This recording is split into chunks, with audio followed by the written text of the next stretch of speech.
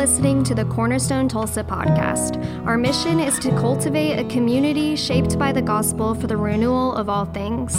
If you'd like to learn more about our church, you can visit our website at cornerstonetulsa.org or find us on social media. And with that, let's hop into this week's teaching.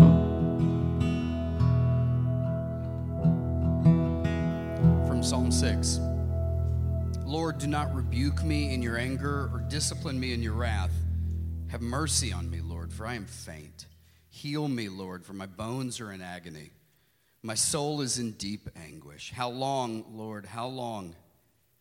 Turn, Lord, and deliver me. Save me because of your unfailing love. Among the dead, no one proclaims your name. Who praises you from the grave? I am worn out from my groaning. All night long I flood my bed with weeping and drench my couch with tears. My eyes grow weak with sorrow. They fail because of all my foes. Away from me, all of you who do evil, for the Lord has heard my weeping. The Lord has heard my cry for mercy. The Lord accepts my prayers. All my enemies will be overwhelmed with shame and anguish. They will turn back and suddenly be put to shame. This is the word of God for the people of God. Thanks be to God. Y'all can take a seat.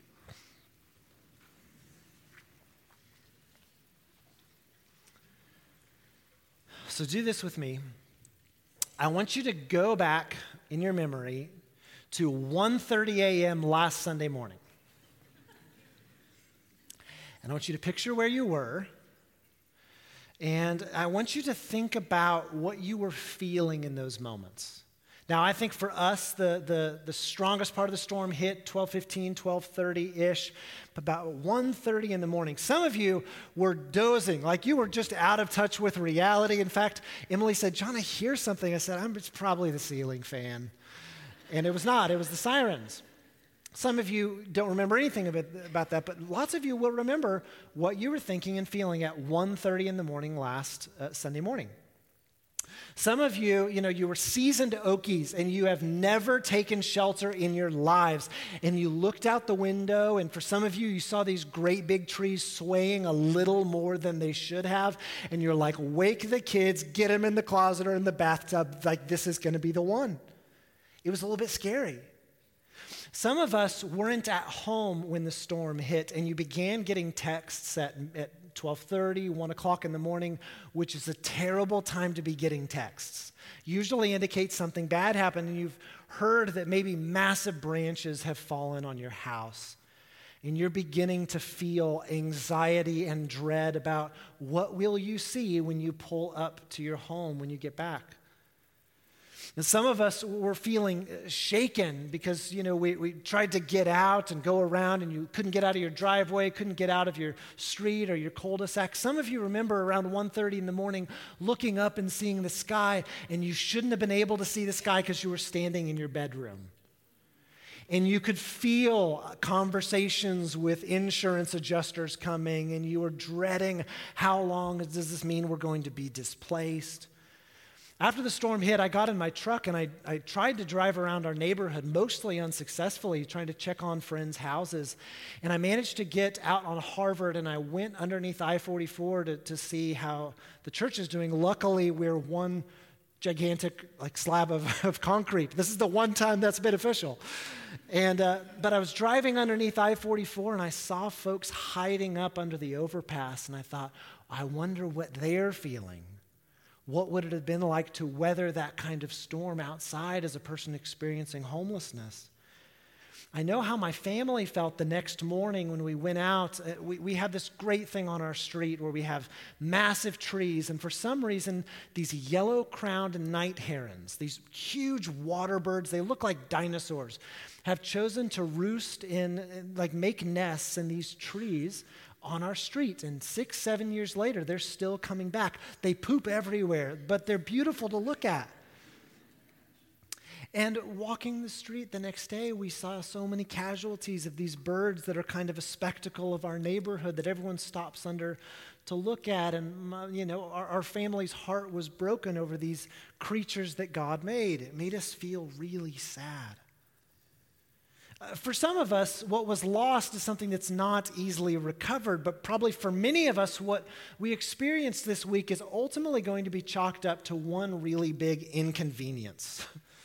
It's, a temporary displacement that we're going to end up sorting out with insurance adjusters and contractors, and we'll manage to be okay. I do want to say thank you at this point to folks who are in our church who were a big part of the rebuilding and bringing order to the middle of it. So we have folks in our church who work for the Tulsa Police Department and Tulsa Fire Department who are first responders.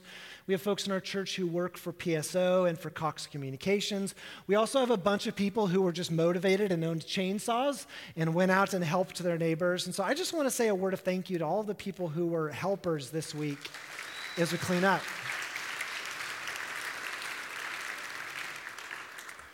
But I'll be honest, as the week progressed, I found myself knowing that it was ultimately for our family just one big inconvenience, that I had these big feelings that seemed to outsize the situation, at least for my family. That I felt sad. I even felt a little bit of grief over some of the things that we lost this week. A lot of us lost groceries, but many of us lost mature trees, and trees matter. Trees are really important, and when you see these great big trees that have been around since before Tulsa was a city or Oklahoma was a state, that's not easily replaced. Some of us lost a feeling of security in our homes. When you've got a branch going through your bathroom or your linen closet, you're robbed of a sense of security. There were things that were lost. And so as I was thinking about regathering as the church on the other side of us, wondering if some of you may be feeling similarly to me, a little bit sad, a little bit shaken, a little bit of grief, I actually shifted from the texts that were assigned today and thought, in what ways might the scriptures give us a pathway or give us a way of articulating all the things that we're thinking and feeling to the Lord in a way that would be helpful and lead toward greater intimacy with Him and wholeness for us. And so that's what we're going to do by leveraging the Psalms. One of the themes that emerged for me in my thinking about this is what the whole witness of Scripture teaches us about how we're meant to process all of the things that we think and feel and experience in life. And the insight that came to the surface for me as I'm driving through West Tulsa was, if you can't name it, the things that you're thinking and feeling and processing, if you don't have the courage or the ability to bring these things to the fore, you can't tame it. It's going to have a level of mastery over you. If you can't name it, you can't heal. You can't ultimately get over the things that you've experienced. We need to be able to candidly name, this is my reality and this is how I'm feeling about it. And I think this is an important reminder. You guys know all of this. But this is an important reminder because so many of us get to a place in life where we're emotionally and spiritually constipated. And you don't want to be that way. Amen? No. Where things just pile up within. And it could be something that happened 5 weeks ago or 5 months ago or 5 years ago. There are among us people who have things that happened 50 years ago that you've never candidly processed with the Lord. Maybe you've not even been fully honest with yourself. And there's been a lack of intimacy between you and the people nearby because you've never, in the presence of safe people and of the Lord, brought these things to the front. And so you're blocked up on the inside. And if we don't name those inner realities, in time they grow more powerful. They can contribute to serious issues in our relationship with ourselves, with others, with the Lord. And a fundamental reality is that secrets are bad. Even like a surprise birthday party is a secret that you shouldn't keep too long because people can smell the withholding of information. You might think of secrets as unconfessed realities or unprocessed realities, and those secrets have a way of festering and mutating, and they become more powerful than they were at the beginning simply by virtue of keeping them in the dark. And those secrets, you think about what we might call negative emotions like anger or fear or shame, that repressing those also has an effect on our experience of the positive emotions of joy and gratitude and closeness. That it turns out that we can't repress one category of our feelings or emotions or life experience without in some way it affecting our ability to access the positive, having a wholehearted experience of the others, which is why the scriptures in innumerable ways invite us to bring things from the dark into the light. James 5:16, confess your sins to one another and pray for each other so that you may be healed. That by virtue of keeping this thing unconfessed, I am going unhealed. And I'm going to show you is just a reminder how the Psalms also model this for us. But what's really unfortunate is that in many faith communities, these kind of emotionally unhealthy practices of repressing the things that we think and feel, this kind of emotional dishonesty is characterized as being virtuous. It's like our ability to just stuff it down is like a sign that we're a person of great faith. I won't admit that I'm disappointed with God or hacked off at you or disgusted with the church because that's a negative confession. It's like, don't you put that on me, Ricky Bobby, you know? Or we fear that by bringing some thought or feeling or experience into the open, we think that it's going to grow more powerful when the opposite is actually true. That by keeping that thing hidden, it's actually putting its claws into us deeper and gaining greater mastery over us. The power is in the secrecy. If you can't name it with candor, with safety, you can't tame it. And what each of us need is a guide, a friend, a template, a script for what we do when we experience all of these big emotions. Today I'm talking particularly about the negative ones in a way that takes us along the pathway toward healing and wholeness. And for thousands of years, for millions upon millions of people, the Psalms have done just this, giving a pathway within good guardrails. Psalm 6 that Kyle read for us just a minute ago fits into a category that's called Psalms of Lament. It's Psalms of whining or complaint. And the Psalms of Lament follow a pretty predictable pattern in the Scriptures. It's like it's fitting within a genre of Hebrew poetry. A Psalm of Lament generally begins with some kind of complaint. It's venting before the Lord. We'll walk through David's venting in just a minute. The complaint is followed by a petition, which is asking God to do stuff, asking God to intervene in the situation that I'm complaining about. And then generally, the Psalm of Lament will end with some form of resolution, a reframing to the big picture of how my problem, my issue, fits into the bigger story of what God is doing in the world. The prayers of lament are motivated at first by something that has gone wrong in our lives. Eugene Peterson says this. He says, the primary language of prayer is people calling out their trouble, their pain, their guilt, their doubt, despair to God. Their lives are threatened. If they don't get help, they'll be dead or diminished to some critical degree. The language of prayer is forged in the crucible of trouble. When we can't help ourselves and we call for help, when we don't like where we are and want out, when we don't like who we are and we want to change, we use primal language, meaning language that you don't have to overthink. It just effervesces. It just comes out. You ever had a moment where you're like, I'm so sorry, it just came out. This is the language of prayer. And this language becomes the foundation or the root, the way that we're meant to talk to God. Here's David's complaint in verses 1 through 3 of Psalm 6. He says, Lord, do not rebuke me in your anger or discipline me in your wrath. Have mercy on me, Lord, for I'm faint. Heal me, Lord, for my bones are in agony. My soul is in deep anguish. And then here's his complaint, like this dis-ease I feel within. How long, Lord, how long? How long is one of the most often repeated prayers in the Bible of people who are like, this stinks. Why aren't you intervening? When are you going to do something? Like, when are you going to make good on all of your promises, that whole New Jerusalem, recreating the heavens and earth thing? Like, this would be a great time for that to happen. How long? David is complaining. What's fascinating in verses 1 through 3 are also the opening verses to Psalm 38, which it's like, I don't know if you're one of those people or you know one of those people who can't say a negative thing without offering like 3 words of preface. Like, okay, I know what I'm about to say is probably not good, and I know that this is what you're going to say in response to that. It's almost like David is doing that. He's gearing up that, okay, Lord, I'm going to process some big stuff with you here, so just be nice to me in advance. It seems like he has a little bit of a script in his conversation with the Lord that he repeats in Psalm 38. It's like, Lord, will you please just let me get this out? Don't critique anything I'm about to say. I'm worn out. Throw me a bone and be nice. My soul is bearing unbearable pain, and I just want to know, at what point are you going to deal with this?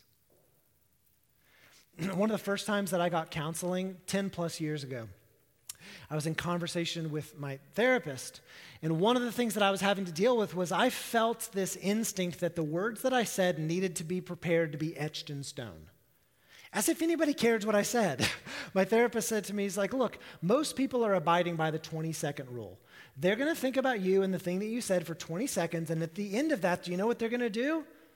They're going to go back to thinking about themselves. They don't care. And so he gave me a little bit of scripting. You could say things like, hey, my current thinking on this topic is, and I was like, that's so helpful. Just like when Emily and I were early married, and I read this book called The Introvert's Advantage. And they said, imagine that you're at a wedding and you're seated with some people that you don't know. What do you say to them? And I'm like, I don't know. What does one say in that situation? They said, you could ask them, how do you know the bride or groom? And again,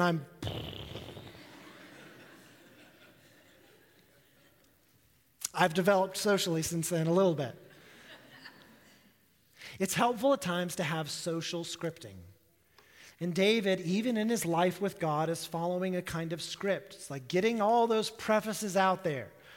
Go easy on me. I'm not going to say this perfectly. I'm feeling big feelings and I need to be heard right now. What is your deal?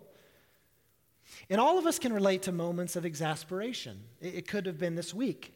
Of how do you manage children when it's 140 degrees inside of your house? Or many in our church are caring for aging parents and finding that's a unique challenge that people didn't prepare you for, you just didn't see coming. Or you live with other people and you love your roommates, but you're finding out that you actually don't like them all that much and living together is not super fun. Or you like your job, you hate your manager. Maybe finances have been tight for you and you just feel overwhelmed. A tree falls in your front yard and you're just wondering, like, how can I put gas in the tank this week?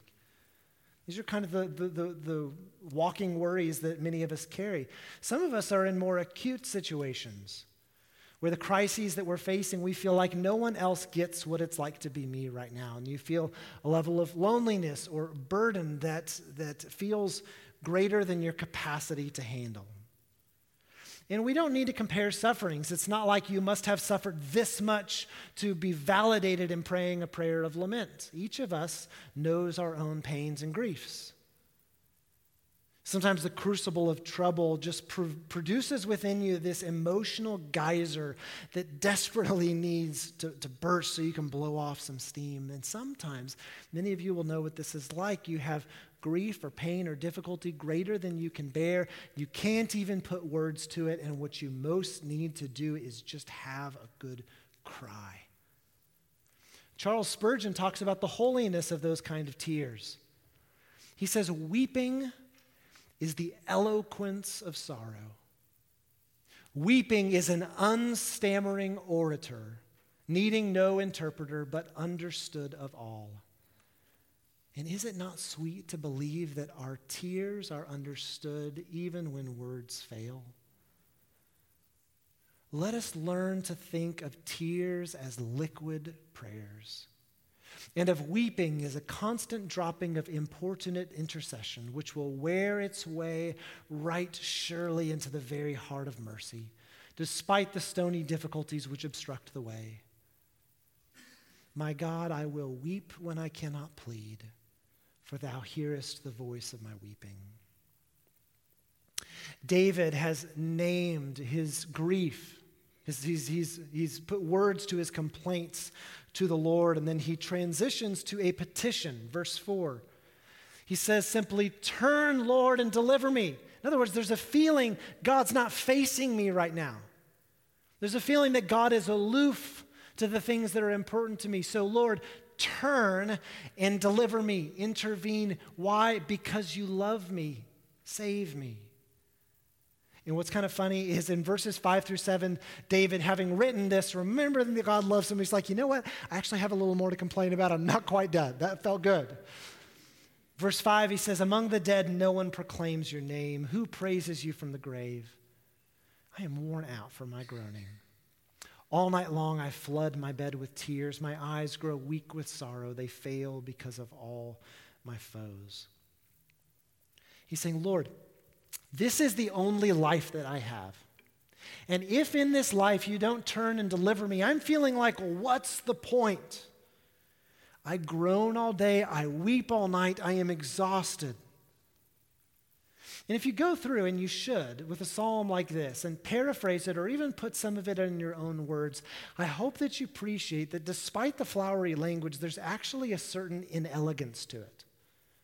That David is just saying the stuff that you might say or I might say if we were really honest or if we felt like we had the safety to name such things to the Lord. It's unfiltered processing that is not even a little bit self-invalidating. John Calvin, picking up on this, says, "Here we have permission given to us to lay open before God our infirmities, which we would be ashamed to confess before others." It's actually quite the opposite of our instincts. That we think things that we feel betray us, that cause us to feel shame. It's things that we would never articulate even to those that we're closest to. Calvin is saying those are the very things that we can take to the throne of grace. That without invalidating ourselves, something that is so difficult for so many of us, we can simply name our inner realities to the Lord. The psalm begins with a complaint. It goes on to a petition. Then David makes his way toward a resolution. This is verses 8 through 10. He says, "Away from me, all you who do evil, for the Lord has heard my weeping. The Lord has heard my cry for mercy. The Lord accepts my prayer." I love that repetition. Hear the safety in it. The Lord has heard me. The Lord has heard my cry. The Lord accepts my prayer. Most of my pop culture references are only understood by like 3 people a service, and it's usually not the same 3 from the last service. But there was this band in the 90s called Toad the Wet Sprocket. They had a song called "Listen." It says, "Call you faithless, call you obscene, call you thankless, call you anything, but call and you listen." David is feeling that the divine ear has in fact turned toward him. He said, "Turn to me, Lord, and deliver me." And David is here 3 times saying, the Lord has turned. He's heard my weeping. He's heard my cry. The Lord accepts my prayer. So all of my enemies will be overwhelmed with shame and anguish. They will turn back and suddenly be put to shame. Now, I don't know David's exact situation. He's got something going on with enemies. He almost always does. So we have to guess a bit at the meaning of his words. But we do get the sense in reflecting on his words that something has resolved for David. And the thing that has resolved for him is he knows that the Lord has heard him. And the prayer itself is kind of a double win. First of all, David has had the ability that not all of us exercise of naming his inner realities. But the second win is that he has named those inner realities to the Lord, one who's able to help us manage these things. He has said the thing that he needed to say, and now he's coaching his soul to return to a posture of trust.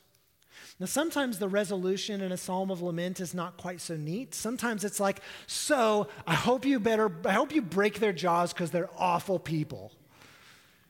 And sometimes it's like, yeah, and if you don't help me, I'm sunk. But in either case, there is hidden within that an expression of trust.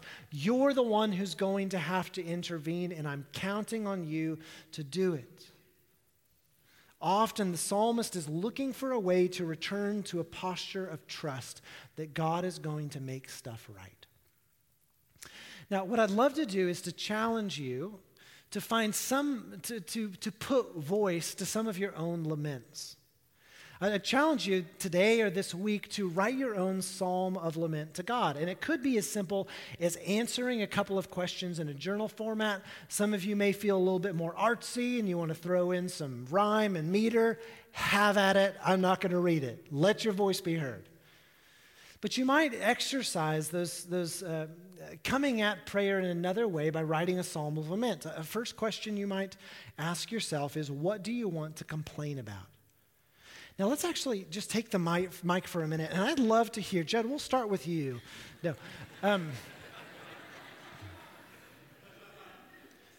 This is not going to be a difficult question for most of us to answer. What do you want to complain about? It could be a financial situation, could be your house, could be a relationship. Many of ours are probably going to be social to some degree, but what do you want to complain about? Setting up your complaints to the Lord. And the second question you might consider is, what do you want God to do about it? You may have never entertained this second question, but you know really well the answer to the first one. What are you asking? Sometimes in conversations with people, I'll say like, okay, I get the sense that you want to make an ask of me. What is it? Just giving them permission to do it. And then we're giving you permission. The scriptures are giving us permission to make an ask of the Lord. What do you want God to do about it? And then finally, and this is where we see the guardrails guiding us along toward healing and wholeness and intimacy with the Lord. What, as you're processing this complaint, is a truth that you can come back to and stand upon with confidence? I love how the author, David Taylor, he wrote a book called Open and Unafraid on the Psalms. David is actually coming to Cornerstone in August to preach.